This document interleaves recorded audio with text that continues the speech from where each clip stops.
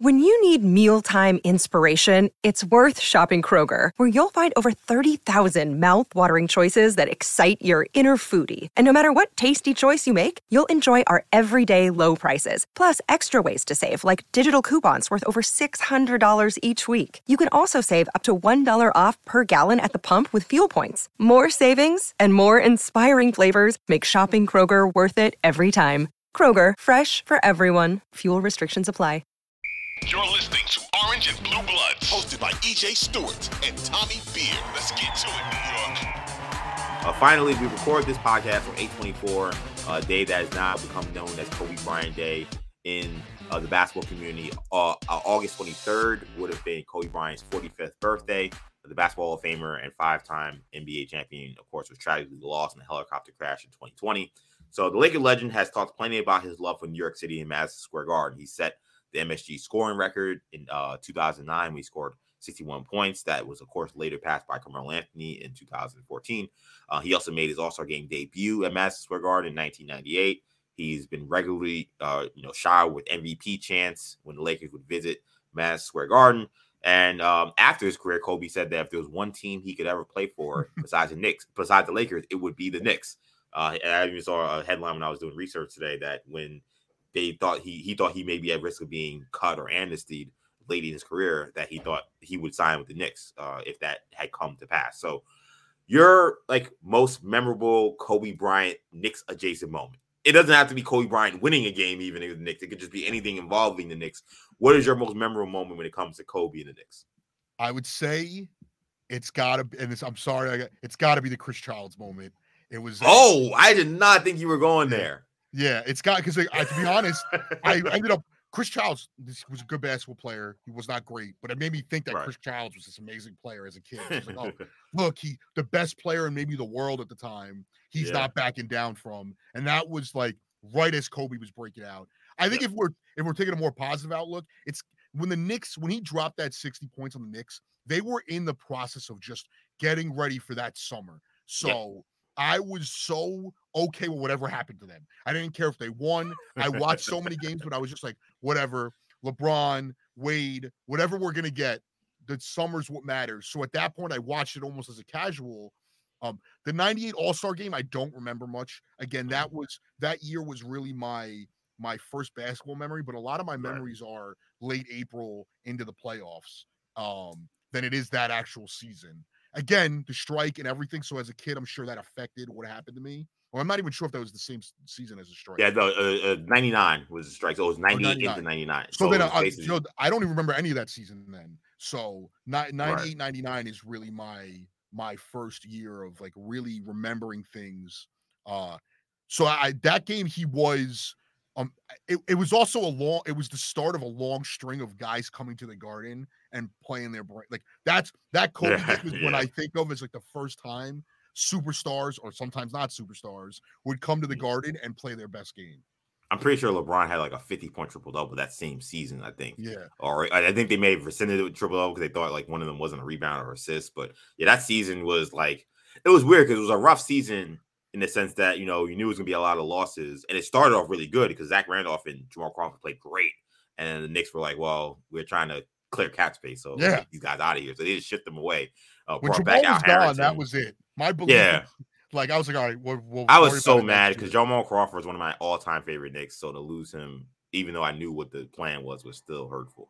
So funny you mentioned Chris Childs. I've been thinking about all of the Laker moments since Kobe came into the league. And I don't, for some reason, I don't even think of that as a Knicks moment, but of course it is. Chris Childs is a important part of that late 90s, early 2000s team. And that fight was, at that time would have went viral if it was today. I mean, him two-piecing Kobe like that was crazy. So that's a good one for sure. The 61 points, of course, the surgical precision of that performance was just probably the one that stood out the most. Pau Gasol, by the way, also had teaming him the whole game. Pau Gasol also had 31 points in the game. They combined for 92 points. It was a stellar two-man performance. But that was a Knicks team with Mike D'Antoni that played zero defense at all. I saw Al Harrington recently did a podcast where he was like, the players basically had to beg Mike D'Antoni to let them come in early to do defensive practice.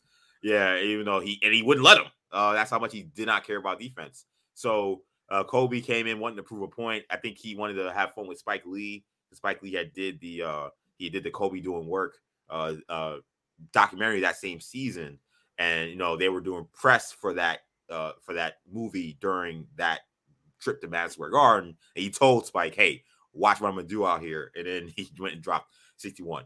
I think for me, so one of the things I think about is Jeremy Lin.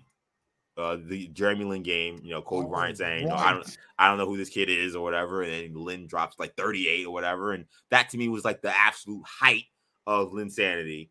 Like, if there was any kind of non-believers at that point in time or people who were not paying attention, everyone knew who he was after that game. It was nationally televised. Yep. Anytime the Lakers come to Madison Garden, it's a big deal, especially during that era, during the Kobe era. So that moment, that game is big. I also think, and it's one that kind of gets forgotten about, and I kind of hate it. I think it gets forgotten about because it was not at Madison Square Garden. But Allen Houston scoring 53 points against Kobe Bryant at the Staples Center. I think this was maybe 2002, 2003, I want to say. They beat the Lakers 117-110. This was 2003. It's Allen Houston's best game as a Knick. And it was a 10 o'clock, 10:30 start. Like a lot of people forget about it. Knicks were not good. That's probably why I don't even remember that. Right. Knicks were not good this season. They were, I think I saw the right, they were 23 and 28 at the time. They were not going to make the playoffs, but Houston was having a great year the whole season. And Shaq was hurt, so it was a Kobe versus Allen Houston matchup. And Allen Houston just took it to Kobe. Now, Kobe had 40. It's a great one-on-one duel between two of the elite shooting guards at that time. But, I remember, watching that game, not at live. I watched it Knicks 60 probably the day after or whatever. I think it was a Friday night game. So I think I saw it on Saturday. And it was crazy to see a player kind of in one game match Kobe's intensity, match his efficiency, match his skill set.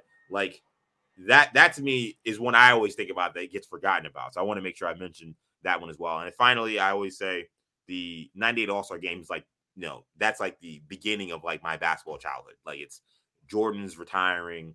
It's, this 19-year-old second-year player that's being voted into the All-Star game, that's being hailed as the next Michael Jordan, that's going to be up against Michael Jordan in an All-Star game that's being played in my city. I love the NBA. I loved all the stars of the NBA. So the All-Star game was the biggest deal to me as a 7-year-old kid. So and I, as I wear the 1998 NBA All-Star game hat all the time. It's one of my favorite pieces of memorabilia or, apparel that I have. So one of those three would be the ones I think about, or four, I guess, if you include the 61-point game, would be one of those for me. But Kobe, I love how much he respected Madison Square Garden, respected kind of New York City as the mecca of basketball, how much love he showed. Yeah, and I think that the other funny thing about anytime I see Kobe going off against a D'Antoni-led team is how much he grew up idolizing D'Antoni in Italy. I know, yeah, it's so funny to me. But the other thing is too, he had a respect for the game in general. So right, and when people who respect the game see the Garden as what it is, I know a lot of people like to crap on it now because the Knicks were irrelevant for so long, but there's a reason why players get up for it. The other thing is with the Chris Childs moment, it just sticks with me because one, those teams were so much of my childhood, so much of my early fandom. Those early 2000 Mets or any of the teams I grew up watching, they might not have been great, but they were teams that I grew up, and the best Knicks jerseys with me, the black stripe down the side. Oh, you love those. I do. Yeah. I told you this before. I look for those shorts every year, and I can never find them for a reasonable price. I did not love those uniforms. I always tell you that. I did not. I thought the road ones I liked more. The home one, I was so ready when they moved on to the new ones. I do think they're due for an upgrade, though. Yeah, I think I would love for them to do something inspired by those same uniforms for their next major uniform. Yeah, and I see a lot of people always give me the same response. It was just that they had the one good year in those uniforms, and then it kind of was downhill, or a couple good years. So everyone always associates those uniforms with not winning. Same thing with the logo. The circle logo with I forgot what it was. It was the pendant logo. Oh, am I wearing? No, not that one. The one that's from the early 2000s. Oh yeah. Yeah, with the triangle. Yes, great triangle and New York. Yeah. I know you're talking about the circle with the NYK. Yes. I know. Yeah. That's a lot of people hate that logo not because of the way it looks, but because of what it accompanied with such a relevant team. Yeah, that was a very, very dark.